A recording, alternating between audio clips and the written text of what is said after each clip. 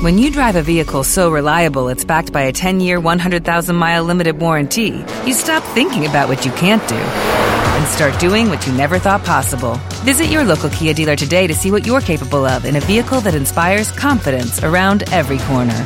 Kia, movement that inspires. Call 800-333-4KIA for details. Always drive safely. Limited inventory available. Warranties include 10-year 100,000-mile powertrain and 5-year 60,000-mile basic. Warranties are limited. See retailer for details.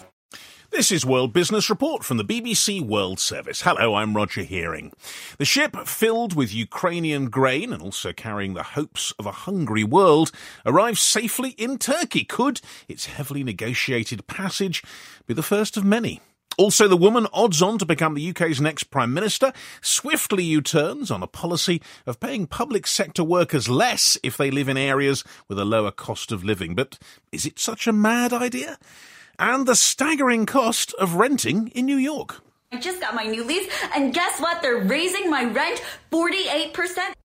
All that coming up. But first, while the world's eyes have been focused on Ukraine, the Russian invasion, and President Putin's part in raising global energy costs, there's been a gradual increase of tension in another area of the globe that could have even more dramatic effects on the global economy. Taiwan, seen by China as a renegade province, has long been a problem for relations between Washington and Beijing, with the US giving a nuanced but clear promise of support for the island if China invades. And Taiwan is not just a political problem. It's where the world's largest producer of microchips is based, and a threat to TSMC isn't something economists want to contemplate. Now, into this confrontation has now come a leading Democrat, the Speaker of the US House of Representatives, Nancy Pelosi. After weeks of speculation, she arrived in Taipei in the last few hours. It's the highest-ranking visit by an American official for 25 years. Now, she released a statement saying she wanted to honour America's unwavering commitment to what she called Taiwan's vibrant economy. For its part, China said the visit seriously infringed on its sovereignty and undermined peace and stability across the Taiwan Strait.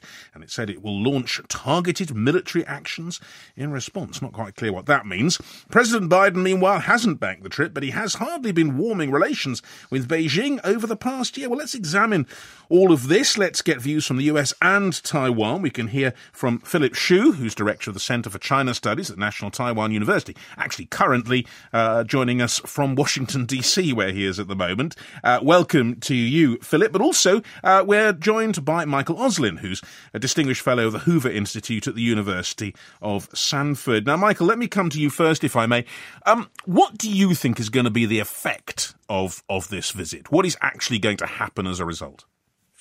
Well, I think we have to look and distinguish between what the Chinese are willing to do in the short term, then what they will do over a medium term to pressure Taiwan, and then long term to try to prevent these types of visits from happening again. I think their key frustration is that they're not able to prevent Americans and high-level ranking Americans from coming and visiting. But in the short term, as you already saw with increased military exercises and their claim that they flew their jets into Taiwan's actual airspace, not just the area around Taiwan, that they're going to try to be intimidating Taiwan to raise the risks in the minds of the Taiwanese that these visits are simply not worth it. Well, let me get the view from Taiwan, because we've got, of course, Philip Xu here. Philip, how is Taiwan thinking about this? Is there a feeling that it's a good thing, or is it a way of raising tension that could be a very bad thing? Well, in general, most people in Taiwan welcome Pelosi's visit, as they see the benefit created by the gesture of strong U.S. support and advancement in Taiwan's international standing. Meanwhile, there are also discussions in the Taiwan society about the possible cost from the visit. Some citizens and experts expect Beijing to undertake vehement retaliatory actions, as Xi Jinping and the high-ranking officials have indicated such intention explicitly. This opinion group calls for necessary preparations for all possible dire consequences and an assessment of the desirability of similar moves by Taiwan's friends in the future. Yeah, well, let me just raise with Michael that possibility. We obviously don't have a line from Beijing at the moment, apart from these slight threats. Michael, do you think Beijing will react very strongly to this? Will they race things to the point where it becomes a major crisis? I don't think so. I think their rhetoric has already raised about as high as it can go, but they'll continue to try to raise it. As I said, I think you will see increased incursions around Taiwan's airspace and in its waters. But the Chinese also understand that this is a long-running evolution in America's China policy and Taiwan policy. They cannot stop these visits. They also are sophisticated enough to understand that Nancy Pelosi, she may be the Speaker of the House, but members of Congress act independently from the administration. And they know that this is not what the Biden administration has asked her to do. And in fact, the president tried to make that clear. So I think that they will put the pressure that they can on Taiwan to no longer accept these visits or encourage them, but they know that they can't stop them. So, Philip, I mean, let me ask you then, because Taiwan obviously, not just a major political interest, obviously a very great economic interest, the huge microchip manufacturing. The world has a great interest in this not becoming a major fighting problem, a war, anything of that kind. Are there things that Taiwan can do, Philip, that could change this, could bring the temperature down? Yeah, I think one example is this interview with the CEO of TSMC days ago, Mr. Liu. He indicated that if China attacks Taiwan, that would not only ruin the microchips industry in Taiwan, but it's going to create a problem for all the world, probably even including China itself. So I guess what Taiwan can do now is trying to, first of all, tell Beijing that Taiwan did not take the initiative to shatter the status quo or undermine the peace and stability across the Taiwan Strait, so that Beijing could contemplate this and exercise more self-restraint down the road. Let me come finally back to you on this, and let me get a sense, Michael, whether you think that the Americans, in the end, want to raise. There's been a lot of talk, really, about how big a threat China is, but they don't really want to push this. President Biden didn't back Nancy Pelosi in this. Do you see any kind of peace palms coming from Washington at the moment towards Beijing? Well, I think first the Biden administration has kept up the Trump administration's pressure over Taiwan. They have been very supportive of Taiwan, even going farther than the Trump administration in some respects. So I think that this overall desire to normalize as much as possible relations with Taiwan will continue. At the same time, however, I think they will be offering olive trees or palm trees to try to make sure that they're saying, look, we're always open to dialogue, we're always open to talking, we want relations with Beijing to continue on a good path, but this independent, in their view, move towards normalizing relations, or at least normalizing contact with Taiwan, that's going to continue. Yeah, jaw rather than war, but still a bit of tension. My thanks both to Michael Oslin and Philip Hsu joining me there live on the line. Now, the Razoni has made it. The first ship carrying grain to have left a Ukrainian port since the Russian invasion has arrived in Turkish waters after navigating what, at the moment, are some of the most dangerous waters in the world, with the ever-present threat of mines and missiles. Under the agreement hammered out by the UN, Turkey and the warring parties, it will now be inspected for prohibited goods before heading to Lebanon. And if all goes to plan, it could have begun a process that could see many more ships bring Ukraine's harvest to a hungry world. Well, Richard Mead is editor of the global shipping journal Lloyd's List. We spoke a little earlier, and he started by updating me on the Razoni's progress. Well, Razoni called into Istanbul waters at about 6 o'clock this evening. So it exited Odessa, led by a Ukrainian tug to get through the minefield, and then it's traveled through the Black Sea, and it's now waiting for an inspection team from the Turkish Coordination Center, which has been established in the Istanbul Defense University, and they're going to be the ones that give it the green lights. Under the terms of the agreement, the Turks are the ones that are looking to see whether there is any illicit activity, whether they are carrying any weapons.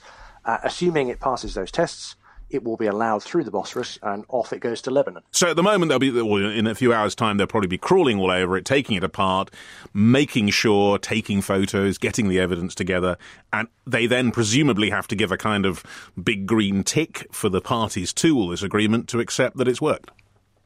That's as far as we understand it. There has been a joint coordination centre that established, and there's a lot of international observers. It's being led by officials from across the UN agencies and international observers from each of the sides. So there is a lot of scrutiny here. We don't know exactly what is going to go on in terms of the inspections. We don't know how long they will take, but all eyes are on this shipment because I think everybody is waiting to see what happens assuming it goes ahead, then decisions will be taken about further shipments. Well, that was exactly my next question. So, I mean, this has been a test. The test, we could assume, has gone pretty well so far. So once that big green tick I was talking about is on paper, then I guess, will there be other ships ready to set out from Odessa in the nearish future? Yes, absolutely. So at the moment, we are tracking around 16 ships that are fully laden with grain in Odessa, Chornomorsk, and Yuzhny. They're the 3 ports under the terms of the agreement. So they are ready to go. So there's a lot of pressure on the current shipment to effectively get the green light. When we say this has been a test, it's been a test politically, in terms of the willpower on all sides to keep to the terms of the agreement, but also logistics. Don't forget that these ships are coming out of mined waters. There were no minesweeping operations in advance of this being agreed. It was going to take too long. They estimated about 4 months to do it safely. So these ships are being led out through the waters by tugs who know where the mines are. So they've got the map, effectively, although one wonders, I suppose, with mines, they wander, don't they? Well, untethered ones do, but hopefully these are the tethered variety for everyone's sake. But the test is one of logistics, apart from anything else. I mean, there are only a few tugs that are there ready and able to move these ships. So there is going to be a logistical challenge in terms of ramping this up. And I don't think that we are necessarily going to see a flotilla of ships suddenly leaving port if this one gets the green light. I think it will take several weeks for this to get going in earnest. And don't forget, we're looking at around 26 million tons of grain that needs to be exited from the silos in these 3 ports. And that's before we even start thinking about things like fertilizer on the Russian side, which is part of the terms of the agreement. Yeah, I mean, logistics obviously are challenging, but the fact is it's a hungry world, and we know that because of the involvement, of course, of the UN in all this. Yes, no, there is definitely the demand. There is the demand to make this happen. The insurers are pretty much ready and waiting to go. Assuming this goes to plan, I think we will see further cover being offered from the wall risk providers. And as you say, the logistics are there to be overcome, but let's not underestimate quite how challenging some of this stuff is. These ships have been stuck in port for several months in the middle of a war zone. We've got to make sure that we've got the right crew there. We've got to make sure that the ships are ready to sail, that there has been no damage. And then we've got to get new ships in, and we've got to get all the charter agreements ready to get new ships to load grain after these ones have been exited. So there is a lot to happen now. And the lucky recipient of the first shipment, of course, is Lebanon. Absolutely, yes. A country that is desperately in need of grain. And, of course, we have seen over the weekend quite how dicey things have got there. They are waiting for this to arrive. And there are many, many other countries that are waiting for shipments of grain that are now being chartered by the UN's World Food Programme. And they are going to be the ones that are prioritised in terms of the ordering of the shipments. Richard Mead of Lloyd's List.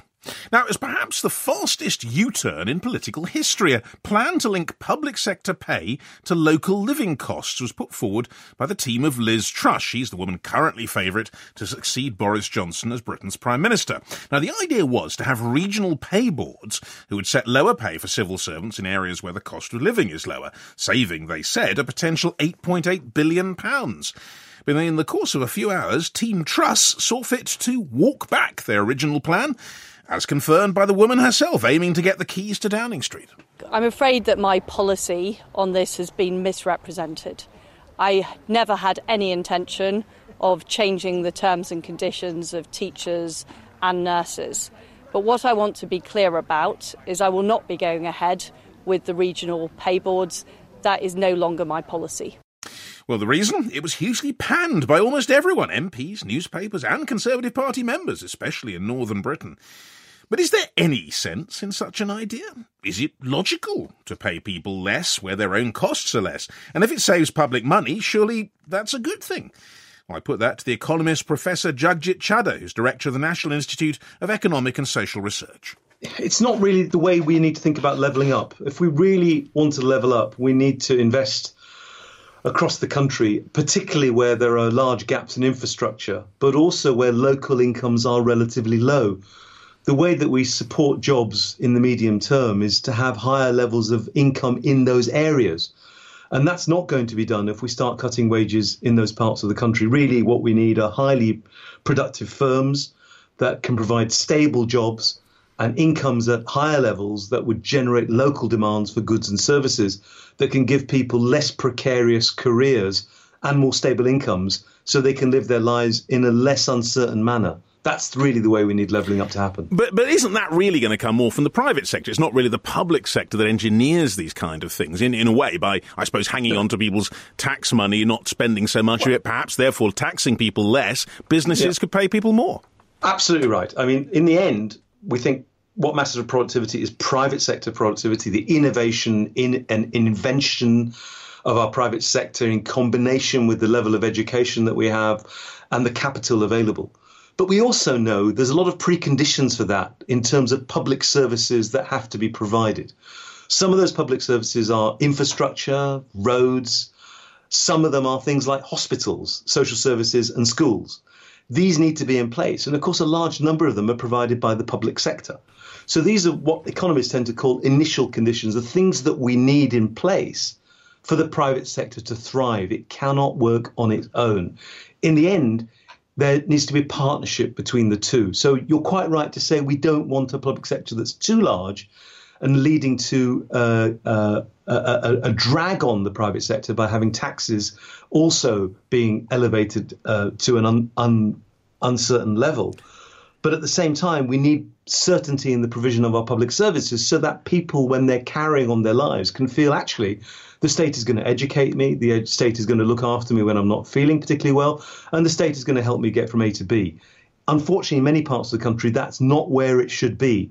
And that's part of the reason that we need levelling up. But I suppose the other argument would be people say, well, OK, you send the Treasury, I don't know, to Leeds, as has been thought of. Isn't there a risk of completely undermining the local economy? Because the civil servants on the Treasury go to Leeds, they earn civil service fairly high pay, and locally, the private sector can't compete. So you'll drain away the workforce from there. Well, it has to be more than just moving civil servants up there. What we may find is that other high-value industries and businesses may want to site there as well in order to use the pool of human capital that's available. The good example of this is the City of London. We know that many, many firms throughout the world want to site in the City of London because they know there's an excellent pool of highly skilled labour there that's mobile, wants to work there and is able to be highly productive there. So moving the Treasury there or moving the UK Investment Bank up there or moving parts of other elements of government to Darlington, where I think the Treasury also wants to move, is a start. If that can then lead to clusters of individuals of high net worth and firms that are highly productive moving there as well, that will start to build a story for the private sector to build upon and build a much more secure future for people living in those areas. Professor Jagjit Chadha. Now let's find out what's been happening on the US markets. I've been speaking to Brian Dorst from Themis Trading. He told me events in global politics are what's dictating trading. Absolutely. I think the headlines of the day were obviously the Pelosi trip to Taiwan and the Chinese comments that followed and, what is to come of that going forward. So, I mean... Yeah, I was going to say, the things you might expect, I suppose, like Raytheon Technologies and Northrop Grumman doing all right because, weapons, I guess, are where it's at. Well, I mean, any time you have times of uncertainty like this involved around geopolitical events, yes, those are the stocks that are going to be, quote unquote, safer havens, right?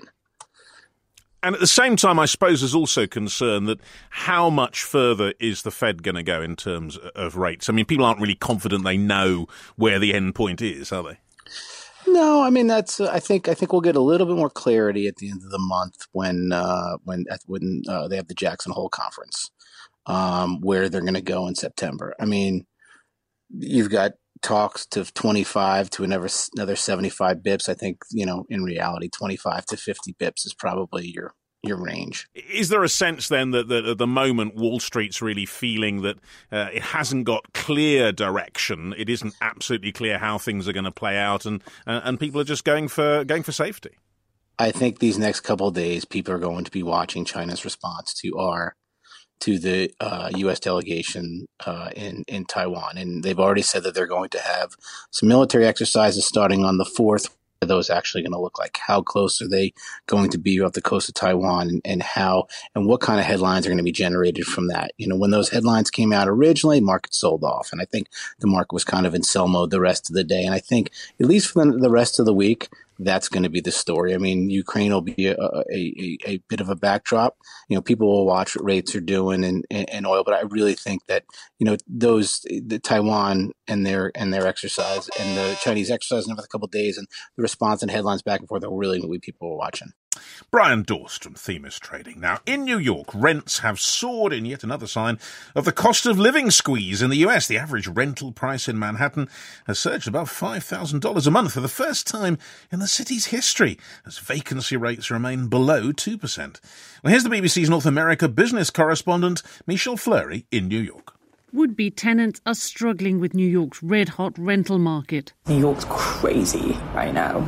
Long lines at open houses have become commonplace, many turning to social media to vent their frustrations. I just got my new lease, and guess what? They're raising my rent 48%. Hello. Hi. Sasha? Michelle, how do you do? Nice to meet you. Very nice indeed. Come on in. So this is your apartment? Even estate agents like Sasha Reichand can't find comfort in the booming market. The rent on his two-bedroom Manhattan apartment is going up. This is our apartment. I really apologize for the mess, but we are moving out next weekend. That's where you've got the boxes and all the packing material around here. His landlord just increased the price from $4,500 a month to $6,000.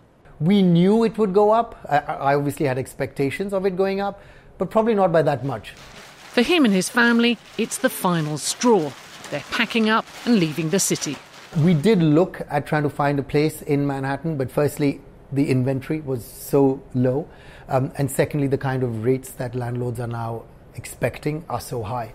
So it left us with no choice but to look further afield, and we're actually moving to New Jersey now. For the first time in the Big Apple's history, the average rent in Manhattan is $5,000 a month, yet demand remains strong. I've come to the Upper East Side of Manhattan, to York Avenue and 86th Street, to see what $5,000 will get you. This is a perfect example of what you can get in New York City on the Upper East Side for under $5,000. Ekaterina Vorobova is an estate agent for Bond, New York. She gives me a tour of a 375-square-foot one-bedroom that just leased for $4,500 a month. So how fast does an apartment like this go? Usually it takes about 24 to 48 hours the most to rent this apartment. So extremely fast. Very fast. She's noticed that more people are returning to the city after COVID lockdowns. We have new hires, we have students, and we have New Yorkers coming back to New York. And it all affects the prices. Another factor is the role of America's central bank. By raising borrowing costs to control record-high inflation, more potential home buyers are being pushed into the rental market. Have you ever seen anything like this? Not in the rental market. 14-15% increase above pre-pandemic levels is a bit surprising. Jonathan Miller, a long-standing expert on New York real estate and CEO of Miller Samuel, sees no signs of a slowdown. The middle class is being squeezed. This has been going on for decades. It continues to get worse. You know, it's really to the city's advantage to solve, or a city's advantage to solve affordable housing, because many of those, would-be employees are what makes the city run. If you follow the rule of thumb that you shouldn't spend more than 30% of your income on rent, to afford $5,000 a month, someone living on their own would need to make $200,000 a year to live in Manhattan. A sum that's out of reach for many in a city where the median income is well under $100,000. With people being squeezed by the cost of living crisis, the only question on renters' minds is when will prices come down? When indeed. Michelle Fleury there in New York. Well, joining me now live from New York as well is Pilar de Jesus, who's Senior Advocacy Coordinator of Take Root Justice. That's an organisation that provides free legal services for vulnerable people in the community. Pilar, thanks so much for being with us. Welcome to the programme. Just tell me, how bad is the situation? It sounds grim. Housing crisis here in the city, and good evening. It's pretty bad, and we had a housing crisis prior to COVID, and then with the pandemic, it just escalated the housing crisis we have, because now, families were choosing between rent and food before the pandemic, and then after the pandemic, they're choosing between rent, food, and then, the necessities to protect themselves from the virus, right? And taking all the precautions to protect their family. And then some families also had the burden of having to pay for families' funerals. Remember, we've had a lot of death too during the pandemic. So, and then there's no increase in salaries, right? And a lot of people also lost jobs. Yeah. Well, I was going to say, with all this pressure, it sounds horrendous. I mean, obviously, as you say, money and also, losses during COVID. What's the mental health impact of this? That must be quite something. It's really, really, really bad right now. And you could see it, especially in our neighborhoods. My neighborhood in East Harlem, we have a lot of folks who are in the street, who are also, because, being homeless takes a lot, and they're going to drugs, unfortunately, hard drugs to help them cope, which, obviously doesn't help, but they're doing hard drugs. There's, it's just a lot of people in the street, and it's getting worse. And I'm 41 years old, and I've born and raised in this community, and I can see the big difference, and it's a big concern for me. And what can you do? I mean, you're senior advocacy coordinator of Take Root Justice. Are there things that some organisation like yours can do to help? So the things that we're doing, we work in partnership with community-based organizations that are organizing. We have to organize to really push the legislators to hear us. We were fighting hard for them to cancel the rent and mortgages during the pandemic, because we knew that the rent arrears that tenants were going to get piled up on their bill, they weren't going to be able to afford it. And that's what we're seeing now. Eviction cases being put into housing court in the hundreds of thousands, and there's not even enough attorneys. So we're organizing, now legal service providers are organizing. How do we push even the court to hear our cries? It's a really desperate situation, and well, good luck to you is all I can say, and you're obviously doing a great job. So thanks very much for speaking to us, Pilar de Jesus, the Senior Advocacy Coordinator of Take Root Justice. And the problems, of course, in New York are very high rents. That's pretty much it from World Business Report. Don't forget, you can always get it available on BBC World Business Report, a podcast. This is the BBC World Service. Bye-bye.